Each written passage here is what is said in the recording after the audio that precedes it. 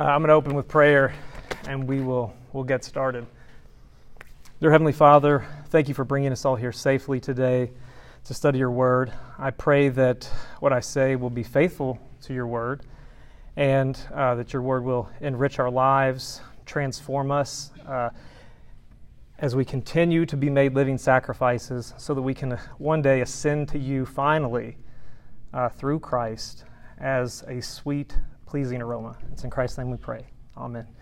Okay, so just don't like how bright it is, but we're going to, or faint it is, I should say. So here's what I'm going to do. As you all know with me, if I can talk and just keep talking about this kind of stuff, okay?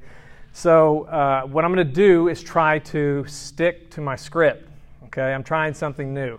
If you were in my sacraments class, we had to have some extra time added on just to get through that, which was fine, and Nick told me, hey, you could do a full year if you want on Leviticus, but I didn't want you all to have to suffer through a year of Leviticus. No, I'm just kidding. I love it, and I hope you'll love it after we're finished.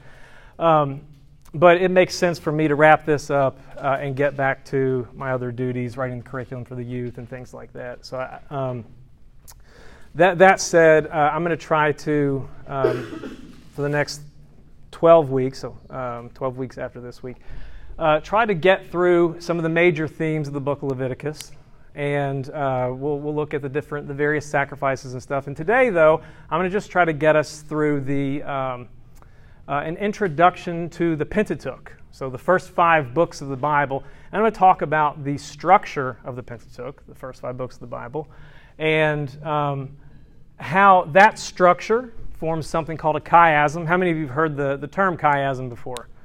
How many of you think you could explain what a chiasm is? Sweet. Awesome. I'll call on one of you then. and you messed up. You shouldn't have raised your hand. No. I think you messed up, actually. Yeah, maybe I did. Yeah. It might take. That's right. It might take a while. Yeah, so we'll talk about that, the chiastic structure to the Pentateuch, and how that helps us focus in on sort of this central part, the central theme in this overall narrative of the Pentateuch. And what I'm going to try to tell you today is that central theme, that central part of the Pentateuch is Leviticus chapter 16, the Day of Atonement. It's Yom Kippur. Many of you have heard of this before, right? So that's what we're going to try to accomplish today. But I'm going to stick to my script as I do this. What I've just said is not sticking to my script, but I'm going to get back on track. So anyone have any questions before we get started? And can someone keep me accountable on time and tell me when it's like 11:40? Someone do that? Thank you. All right. So Leviticus is a book that I think many of us seem to merely tolerate. When I say many of us, I mean Christians. In fact, as I shared with one parishioner, I don't see him here right now. Maybe this response says something about that. But as I shared with him that I'd be teaching through Leviticus in the fall, his response was something like, this is almost a verbatim quote, "Oh wow, good luck getting people to read it," end quote. And as I've studied Leviticus, I can sort of see why people joke that it's that one book, maybe along with the book of Numbers, that people sort of skip over, kind of brush past in those yearly Bible reading plans.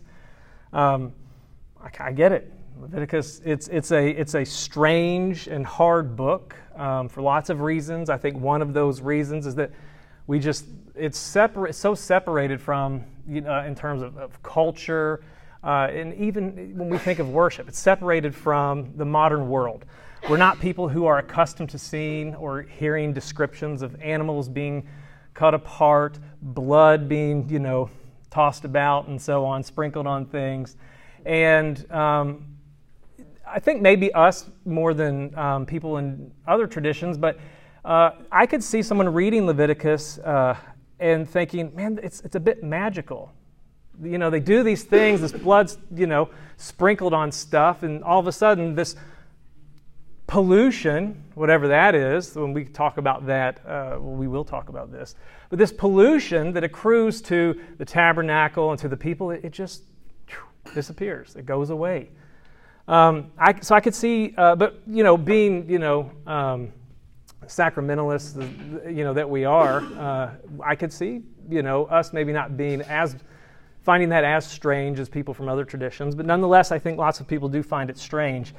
When we think about worship, we don't think about blood, really. I think, again, maybe we do a bit more because, among Anglicans, we have people who believe that they're drinking the blood of Christ. Our Lutheran brothers and sisters, some of us have come from that tradition, believe that the wine doesn't turn into, in its substance, the blood, but we believe that Christ's blood is present with it somehow, above it, below it, beside it, inside of it maybe, that sort of thing. So, again, maybe for those of us with a sacramental theology, this isn't it's still strange. It's maybe not as strange, though, right? But I also think people find Leviticus to be a weird book, and I'm thinking mostly of, your internet atheists. They think it's a weird book because the God of Leviticus seems mean. He seems angry. He seems, bent on destroying domesticated animals like cows and goats and birds, even doves. He wants to destroy them, have them cut in pieces, right? And again, their blood sprinkled about. That kind of God seems standoffish. He seems like the kind of God who's more interested in keeping people out of his house of the tabernacle than bringing them into it. And my hope is that we're going to, as we study this, see that that's not the right way to think about Leviticus. We don't need to see Leviticus in contrast to the quote-unquote winsome Jesus that we find in the New Testament. There's no conflict here. It's God, the God of the Old Testament, is the God of the New Testament, right?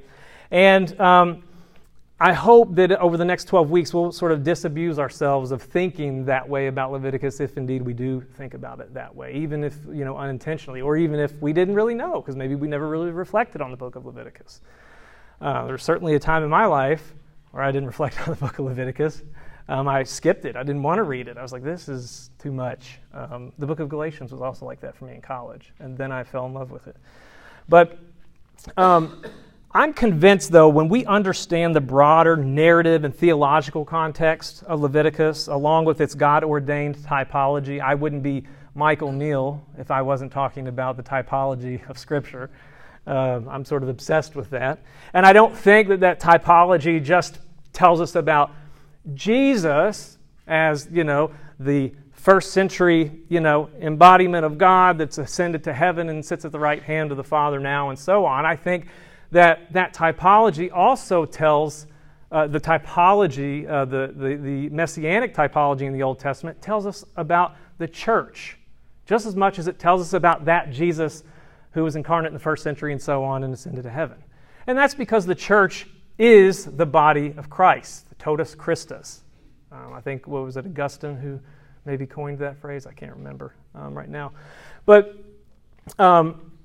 we see images of the church throughout the Old Testament, and I think the same thing's true in Leviticus, and we'll touch on some of that. But the thing is, I think that Leviticus reveals that ultimately God wasn't satisfied to leave his people exiled from Eden. Okay, he wanted to bring his people back into life-giving fellowship with him, and he's determined that that's going to happen in the Old Testament anyway, in terms of the tabernacle. This is going to happen at the tabernacle. And what we're going to see over the next few weeks is that the tabernacle reflects creation in Genesis. The tabernacle, as you've heard me probably tell you, how many of you, raise your hand if you've heard me in previous classes, stress emphatically that creation was a temple sanctuary. Raise your hand if you've heard. Yes. Yeah, our youth are probably sick of hearing me say that. So we're going to talk about that the tabernacle is God's invitation, really his forceful taking in, so to speak, of rebellious people into his presence. And I'm going to talk about that by talking about how the Garden of Eden was a temple sanctuary, but I'm going to add some new information. So I'm not going to just repeat the same sort of points of Scripture that I've talked about before to help demonstrate that. I'm going to try to add some new information, okay, so that it's maybe not just boring and repetitive for you. So we'll get there. But one of the most fascinating things about Leviticus is that it's telling us how God is going to bring us back into Edenic, face-to-face, unbroken fellowship with Him again, okay? It tells us how. Not only that it's going to happen, but how it's going to happen. And I mean, it's not much of a spoiler alert to say it's going to involve priests. Ultimately, it's going to involve the priest, Jesus, who is the great high priest over the house of God in the order of Melchizedek. He's the last Adam. He's the final, the greatest priest. Adam was the first. It's going to involve priests, and it's going to involve sacrifice. Okay, it's going to involve ultimately the sacrifice of Jesus Himself, the Lamb of God who takes away the sin of the world. Okay, now some people will say, okay, so it's about priests and sacrifice. Well, Leviticus is this really interesting. The people who find it interesting and don't just write it off, they're like, it's this really interesting, priestly instruction manual, and I think that's probably right as far as it goes, but it's a bit incomplete. I don't mean that as a total criticism. A lot of what I'm going to say is going to be incomplete. You can't say everything, right? But I do think just focusing on that misses something important, and so I'm going to try not to do that as we talk over the next 12 weeks. And it's Leviticus is history, but it's not just history, like secular history. There is no such thing as secular history, mind you. It's redemptive history. It's the history it's the story of what God has been doing since Genesis 3 to redeem His people. Leviticus is telling that story. It looks back, it deals with its current context and situation with the Israelites in the wilderness, and then it looks forward to the sacrifice of Christ. It spans Genesis to Revelation.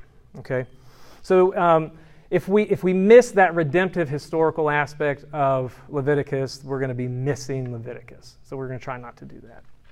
Is this making sense so far? All right. Leviticus reveals Jesus as the Redeemer of that history I just mentioned, that redemptive history, and the Redeemer of the world. And it helps us see that Jesus is the one true human. There's this sense that when we finally are redeemed, our sins are atoned for, we're brought back into fellowship with God, that's when we fully become human again, and not before then. Okay, we're something, in some sense, less than human prior to redemption. Okay, I think this is in part why Adam and Eve were clothed as animals when they were sent out of God's presence. Okay, they wanted to follow a beast of the field, and so they were made to look like one.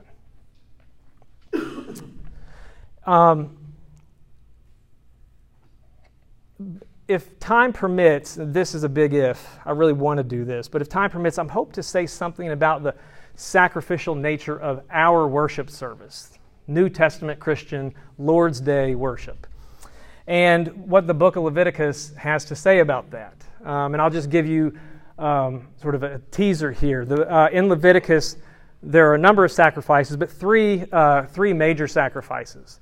You have your ascension offering or whole burnt offering that's mentioned in Leviticus 1. It opens with that. Then you have a discussion of sin and guilt offering. And then finally, you have a discussion of the peace offering. And the peace offering is the one where people are at peace with Yahweh and they're able to sit down and consume some of the meal. Okay? They're introduced in that order.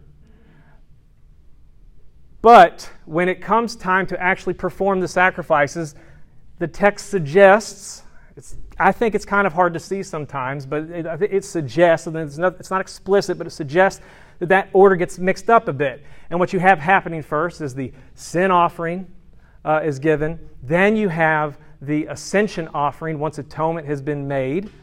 And then finally, you have the peace offering. Okay? It happens that way, rather than ascension, sin, and peace. It happens sin, ascension, and then peace. So I'm going to talk about that and hopefully say something about the structure of our liturgy. And the BCP, the Book of Common Prayer, I don't love the way it's laid out. our Eucharistic service. I think that a little tweak could be made, which the rubrics allow for, by the way. I'm just one man with an opinion. And I realize that I'm one man with an opinion, and I'm a very low man on whatever totem pole exists out in the world of people talking about these things. Okay, so it's just my opinion. But nonetheless, the service, other than that, other than making this one little tweak, I think is spot on in terms of sort of reflecting well the progression of sacrifices in the book of Leviticus. And there are Anglicans who agree with me and have made that relevant tweak in their Eucharistic services. So I just spoke with one not too long ago, actually, an Anglican priest. Nice guy. Anyway, Mark, if you're listening, thanks for talking with me. That was for the recording. Anyway. All right. Well, I'll tell you later. I'm not going to do it now. I'll tell you later. Yeah. I'm just telling you I'm going to talk about that. So I was giving you a teaser. I'm sorry. But I'll tell you, I will. It has to do, I'll just tell you this. It has to do with where the confession and absolution takes place. Do you remember in the Lutheran Church, the confession and absolution was at the beginning? Yeah. So that's what I'm talking about. We just do it in a different place. That's all. So Kevin and I were in the Lutheran Church together for years, so that's why I'm saying, hey, do you remember the Lutheran liturgy? All right. Now, another thing I might do, I don't have this particular lesson written, but I might throw some things in here about this, but Leviticus has some really interesting connections with Song of Solomon, right? And I think Leviticus is the basis of this nice picture in Song of Solomon where you have this bridegroom who has this house built out of materials that the temple and the tabernacle before it were built from. And the bride and his bridegroom enter into his chamber, of cedar and so on. And there's this fiery, passionate love that transforms them. There's this mutual consumption. And I think these are all images of bride and groom. And I think these are images from Leviticus, where God brings his bride Israel, right? And the Bible mixes metaphors all the time because I'm going to say in a minute that Israel is God's son too. But Israel is also God's bride, brings his bride into his house, his tabernacle that he's constructed for them, and he consumes them with his fiery love. He eats them. That's the language used of what the fire does to the sacrifices on the altar, the ascension altar. And he consumes his bride, and in consuming her, he transforms her into something that is a pleasing aroma. And just go back, spend a little bit of time in Song of Songs when you get a chance, and just look at the prominence of this theme of fragrance that comes up in it. It's all over the place. I can't remember. I counted. I can't remember what it was, but it was significant. And there are papers about this. But we might talk a little bit about that too. Trying to tie, and why? Why would we do that? Well, I hope to try to tie Leviticus into other parts of Scripture, not just these early chapters of Genesis that we'll be doing in the next few weeks. Is it making sense? Okay. All right, let's see. I'm sticking to script. How are we doing on time, Jacob? We've got 18 minutes. All right. So we're going to spend time in Genesis and Exodus the next few weeks. It'll probably take us 4 or so weeks to get through the pre-Leviticus stage of this class. But what I want to do now is talk about the structure of the Pentateuch and say some things about that and how Leviticus pops out of that structure as an important, sort of literary center of the Pentateuch. Okay, so a number of scholars have noted that the Pentateuch, the first 5 books of the Bible, wasn't really haphazardly arranged, but instead shows signs that it was intentionally arranged so the book of Leviticus stands as its literary center. And when I say literary center, what I mean is that it stands at the center of the story that the Pentateuch is telling. Okay, that's what I mean by literary center. The major reason scholars believe this is because they see within it, the Pentateuch that is, a literary device known as a chiasm, and they believe that the Pentateuch is structured chiastically. So here's, let me show you this. Here's Oh, I forgot to do this, but it's fine. Here's one proposal for this chiastic structure. There are a lot of proposals for this. Many of them overlap, at least the ones I looked at. Can you all see this at all? Okay, very sorry. Hopefully next week we can. But let me just tell you, can you see this dark outline here? So up here in this box it says A, Genesis, and then prologue. So the letter A. And then here it says B, Exodus, arrival at Sinai, building of the tabernacle. The Israelites rebel and grumble against Yahweh and his chosen leader Moses and Aaron too. And then Yahweh levels divine plagues against them. Okay. And then you have the book of Leviticus that talks about the tabernacle that's established and the sacrificial cultus, right?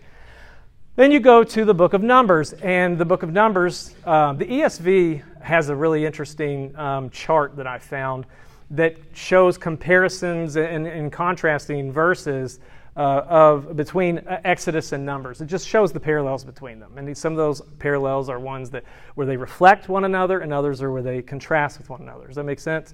And I've got a shot of that on the next slide, but you definitely won't be able to see that because it's all white. So I'm very sorry. But then you go to Numbers, and what you have happening, and I'm going to read some things about this in just a minute that I typed up, but this says B primed, it's got a little asterisk here, star, B primed Numbers, and it just repeats what I've got up here in the regular B, the B not primed box. It just repeats that because that's what you have happen in the book of Numbers. Numbers mirrors Exodus, okay? And then down here I've got A primed, so in contrast to just regular old A not primed with Genesis, but A primed, Deuteronomy, and epilogue. So let me just read some of this and see where we get. So the basic idea here with this chiasm is that Genesis and Deuteronomy, they correspond to one another in that they include similar themes and narratives, and often in reverse or some sort of inverse way. Now, as a prologue, Genesis introduces the themes, characters, and symbols that one reads about and really uses to understand the rest of the Bible, especially the Pentateuch. And here's some interesting, pieces from that. So Genesis opens with Adam, who is God's son. We know this from Luke's genealogy and lots of other reasons just in Genesis itself. But it opens with Adam, who is God's son, living in a restful, think of the Sabbath, garden land, the garden land of Eden, that was given to him by God. By contrast, and there's a reversal here, Deuteronomy opens with the nation of Israel, spoken of as God's son in the book of Exodus. So Deuteronomy opens with God's son again. But they're living outside of the promised land. They're getting close. They're approaching it. They're just on the other side of the Jordan. And that promised land isn't just any old promised land. That promised land is like a garden. That's how Moses describes it. And Deuteronomy 3:20, 12, 10 through 11, he describes it in these sort of arboreal, just garden-like terms. And he describes it as a place where when he brings them into it, they will finally have rest. Okay? This, to the ancient Jewish mind, is going to scream the early chapters of Genesis. God is bringing us, Yahweh is bringing us back into the garden again. Okay? So let's look at some of these verses. You can't see them, I'm sure. Let me see if this will help. If I can make it sharper. Yep, that's exactly what it is. All right, well, I can barely read it. I'm sorry. So actually, I'm going to have to change it if I'm going to read any of these. But basically, I might just have to summarize it. Here we go. So in Deuteronomy 8, Moses describes the land as having brooks of water, fountains and springs flowing out into the valleys and hills. I mean, the Promised Land is described as a place that even has water flowing out into the hills. Okay, it's supposed to be seen as a mountainous, high area, and this is going to be very important when we look at Eden and the garden that's in Eden, and next week and the following weeks. Eden was a mountain, and the garden was on the mountain. Okay, vines and figs and pomegranates fill the land. And when you're in it, you'll lack nothing, just like Adam and Eve lacked nothing when they were in the garden. could say more about that. There might be one thing you might say they lacked, but that was God ordained and was supposed to be given to them at his time, but they grasped it too early or tried to, and thus the curse. Deuteronomy 12, though, this just talks about how when he brings them in, he's going to give them rest. Not only is he going to give them rest, but again, we're thinking of, we don't have rest outside of God, right? And he's going to make his name dwell there in the promised land with them. To make his name dwell there just means he's going to live there with them.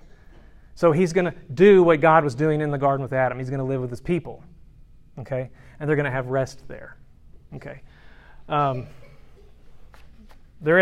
do have some things to say about whether or not Adam entered God's Sabbath rest. We can talk about that after if you're interested in that conversation. I'm not going to try. This just points out some of the parallels between Exodus and Numbers. And it somehow managed to be brighter in here so that you can't see this. But so along with describing these connections between Genesis and Deuteronomy and describing the land in Edenic terms, Deuteronomy acts as an epilogue. If you go read the first to the Pentateuch, if you go read the first 3 chapters, it basically is Moses recounting, so summing up is sort of what an epilogue does, recounting what Yahweh, the relationship of Yahweh and Israel has been since they left Egypt. Around Genesis 12 is the Passover. So basically since then, roughly a 40-year period, he's summarizing what's gone on. And lots of things, they're grumbling, but mostly he's focusing on sort of the political winnings, so to speak, how they've conquered various kings throughout their time in the desert, and yet they still don't believe God that he can bring them into the promised land. And so the rest of Deuteronomy is just a series of speeches, probably all occurring on the same day. And here's something that's fascinating. If you look, just to connect but also contrast Genesis and Deuteronomy, Genesis takes place over many thousands of years. But if you go look at Deuteronomy, it probably took place on one day. If not the events, then at least maybe the speeches that were then read to the people by Moses, or given to the people by Moses. Many scholars believe Deuteronomy is set in one day. So that's interesting. All right, so let's see here. Deuteronomy and Genesis reflect one another in this way too, that you have Genesis close with Jacob in chapter 49. He's surrounded by his sons, who verse 28 of Genesis 49 tells us are the 12 tribes of Israel. This is the 12 tribes of Israel come from Jacob, right? And so they're surrounded, they're surrounding him, and he blesses them and then also tells them various ways that they're going to be stiff-necked and fail. Okay? Fast forward to Deuteronomy. You have the same thing. Chapter 33, that's the next to last, second to last chapter. You've got Moses gathering the 12 tribes around him, doing the same thing. He blesses them, but also tells them how they're going to be stiff-necked and what's going to happen basically in the future. Chapter 50 of Genesis, right after those blessings, that speech, Jacob dies. Chapter 34 of Deuteronomy, after the blessings and speech, Moses dies. Like, these books are clearly supposed to reflect one another. These are bookends to the Pentateuch. That's why most scholars think there's something like this chiasm going on. You've got your prologue, you've got your epilogue. And then, like I said, you've got Exodus and Numbers mirroring one another. They form their own sort of literary unit. But that leaves, where are we on time? That leaves us with Leviticus. 11:30. Sweet. Okay. So this is good. I'll finish a bit early today. So this has never happened in my life. But this leaves us in a position to say something about the structure of Leviticus itself. And it's also structured chiastically. And so basically what this is taken from Michael Morales' book, Who Shall Ascend the Mountain of the Lord? Okay, that question, who shall ascend the mountain of the Lord, I believe it comes up in Psalm 24, if I'm not mistaken. There are lots of ways. So I'm one of these people who thinks like you can pick a theme, like trees. You could tell the entire story of redemptive history by talking about trees. Humans are placed in a tree place, a garden. They fall there. You see this sort of thing happen over and over again. You see it happen with Noah in Genesis, like 7 through 9. He plants a garden. He's a new Adam figure. He falls. He commits a sin. He gets drunk off of the wine that he produces from his garden, his trees, his vineyard. And he fails to protect his wife. And he allows his son, Ham, to come in and impregnate her, giving rise to Canaan, who he then curses, and they become enemies of the people of Israel. That's my take on what's happening in Genesis 9 there. That's the sin of Ham. He sleeps with Noah's wife. And he uncovers Noah's nakedness by doing so. And here's the cool thing about Leviticus. Leviticus 18 gives us the language to interpret Genesis 9 properly. Because if you go to read Leviticus 18, it tells us that to sleep with your mother or your father's wife is to uncover his nakedness, because her nakedness just is his nakedness. Right? And the same thing for your uncle and your neighbor's wife and so on. The nakedness of your wife, your woman, is your nakedness. Okay? So you should be jealous, guard it, and she should too. Right? And so you can get all of this from the book of Genesis. See all of this stuff played out in the book of Genesis. But, okay, so you've got this chiastic structure to the Pentateuch down here. This is Genesis, Deuteronomy, Exodus, Numbers, Leviticus. And then with Leviticus, you have chapters 1 through 7, you have sanctuary law spoken of. And then the last 4 chapters, 23 through 27, again, sanctuary laws are spoken of. How Aaron and, so this is the sanctuary laws here would be things like how sacrifices are supposed to be performed. 23 through 27, it'll talk about things like how Aaron is supposed to put oil in the lamp, what kind of oil, it's olive oil, when he's supposed to do it, and so on, okay? Then you move inward more to chapters 8 through 10, and this 8 through 10 are fascinating. I love these chapters. The 8 through 10 are the ordination rite of the Levitical priests. And who remembers the lengthy conversation we had about these chapters when I was teaching the baptism class? Anyone remember some of this? Yeah, okay. So that's what's going on there in terms of priestly laws. These are the laws for how they're to be ordained. And I think this has everything to do with foreshadowing Christian baptism. And then 21 through 22, you're going to find interesting things about priests not being able to serve if they have a withered hand or some sort of skin disease or some a leg that's too long or whatever, or too short, that sort of thing. One of the cool things about this is that when you go to fast forward to the New Testament, you see Jesus, he goes around and he heals all these people, various ailments. And these ailments just happen to be things we find would preclude someone from being a Levitical priest.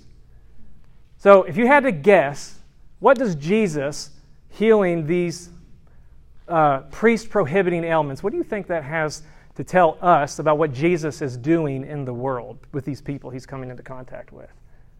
If you had to guess. Exactly. He's making everybody a priest now. He's forming a new priesthood, a better priesthood. I had an interesting conversation. How many people have heard of disability theology? No, I don't know a ton about it, but I had an interesting conversation with a guy, I think it was last weekend. It's all running together for me, about this. He had a disability, and he believes that he will be, that his disability, his ailment, and I don't know all the respectful ways to talk about this sort of thing, but I mean, we got along. I think he knows that, I think if he heard this, he wouldn't think I'm being a jerk. But his disability, his ailment, he believes that he'll have this in heaven, in the eschaton, when heaven comes to earth. I tried to challenge him a little bit on that. We could talk about it.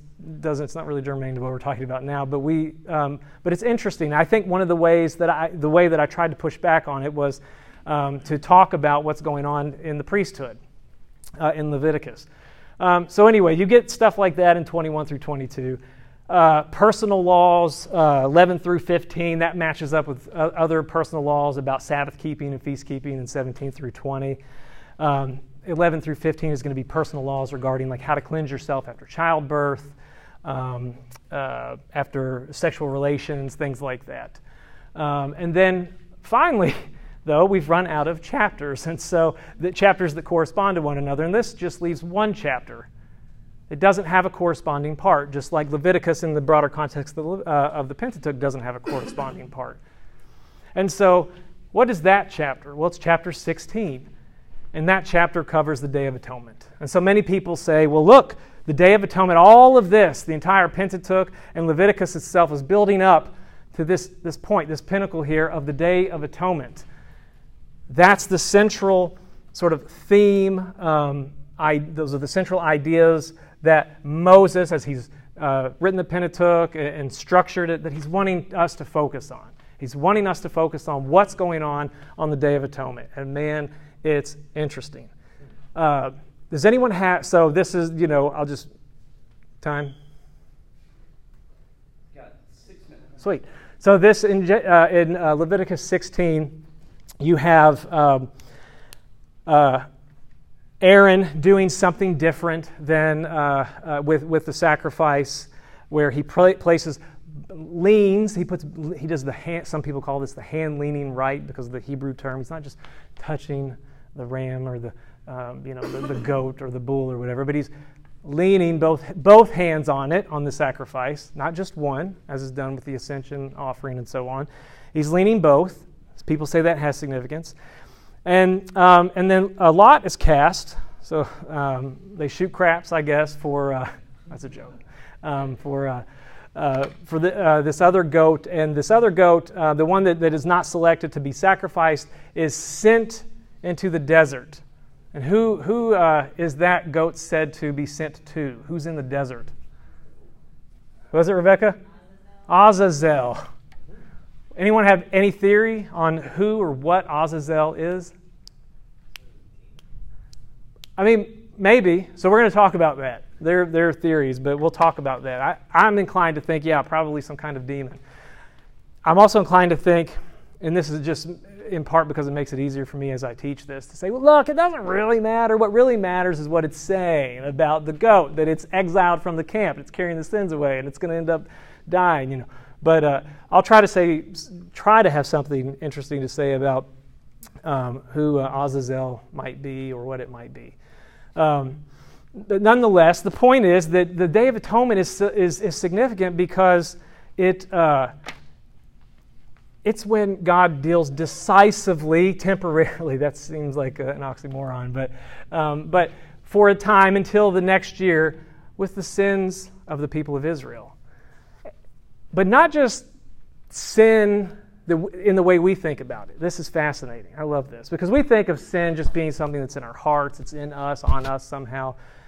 But sins accrue, pollution accrues not just to you and me. It accrues to the tabernacle itself. It's like it's all over the walls. Now, one of the things I hope we'll get a chance to talk about, I intend to, is that the tabernacle is probably okay to see it as some sort of incarnation of Yahweh himself. Okay? Yahweh doesn't have a body, as far as we know. There are reasons to think that Yahweh took on a body in the Old Testament. There's a Jewish scholar, Benjamin Summers, he's got a book I think it's called The Incarnations of God or something. I can't remember. He's a critical biblical scholar. This is a Cambridge Press book. I mean, it's not, we would have lots of disagreements with him on a lot of what he has to say, but some of what he has to say is pretty interesting. We see stuff like this in the Old Testament where God seems to take on a body, and I want to suggest to you that the tabernacle is not really any different than this. The tabernacle is said to have a face. It has shoulders. It has sockets and joints that various parts fit into. It has sides. The same word rib that's used, the same word that's often translated rib for Adam's side being opened up in the garden and giving birth to Eve. This is the same word that's used to describe the sides of the tabernacle. And so I think this is fascinating, where you've got this anatomical building, or this building described in anatomical terms, accruing sin, taking in the sins of the people, and I think probably it should be seen as the sins of the whole world, even the nations, because Israel was supposed to be a minister to the nations. It's taking those on. What does this remind you of? If this is God himself taking in his body the sins of the people, what does this make you think of as a Christian and who's read the New Testament? Yeah.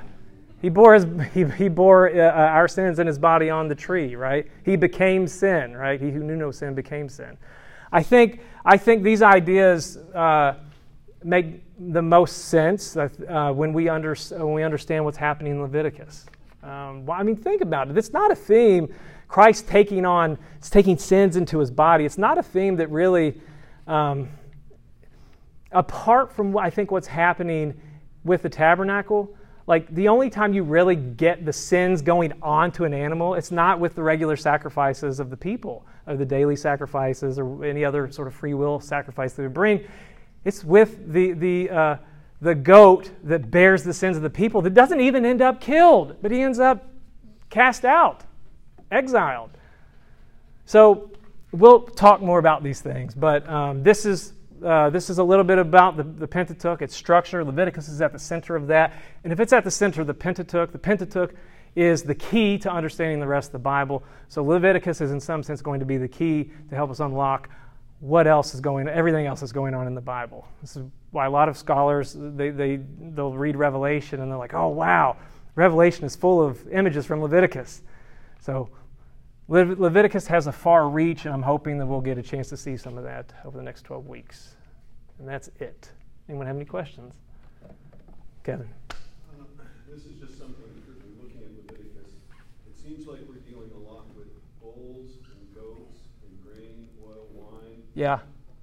What seems to be mostly missing is a lamb. You say the lamb? Yeah. But that's what we're looking at in the New Testament, the Lamb of God. Yeah. Well, the lamb is present in the daily sacrifices of Israel, the morning and evening offerings, which are associated with the regular forgiveness of people and getting, covering, atoning for their uncleanness and to some degree. It's not really spoken of the way the Day of Atonement is, but in terms of importance, I guess, emphasis, but it is there. It is regular, and it does some sort of forgiving work for them. So it is, the lambs are there. It's just, yeah, you're right. Well, this is one of... Interesting. I might have expected, if I was looking at it and getting to the New Testament, Yeah. I might expect it to be the bull of God, not the Lamb of God. Yeah, sure. But they're seeing it regularly, and the lamb is associated with Passover too. So, and this is a pre-temple, pre-tabernacle event. They sacrificed a lamb for the Passover. Yeah. And in fact, in some ways, you can see how the lamb is sort of a central animal in the sense that I think there's some symbolic, even political symbolic significance to bulls and goats and so on. But we'll talk about that later. But I maybe. But the lamb, you could see sort of why that would come up in the New Testament. That Jesus would be associated with this because this is the sacrifice by which they are spared by God and really become God's sons because he has a claim on all of them. He saved their lives coming out of Egypt. And this is what he tells the people of Israel and the Levites. Like, hey, all of you, Israel is my son, right? And you're really my sons because I've sacrificed for you these lambs, in your stead, so to speak, that I've given you. And I'm adopting the Levites so that I don't take all of your sons and make them serve in my temple or tabernacle or whatever. I think that we can... I think when you see that, you see that the lamb is the sacrifice that brings them out of exile. And these other sacrifices sort of build on that and sort of bring them, you might say, more fully into the realities of what it means to no longer be in exile. So I think there's probably something like that going on. I think the lamb, maybe that's why the lamb shows up in the daily sacrifice. So anyway, I don't know. I'm thinking through all these things too. So, anybody else? Okay, cool. Great, guys. Thanks so much. See you next time.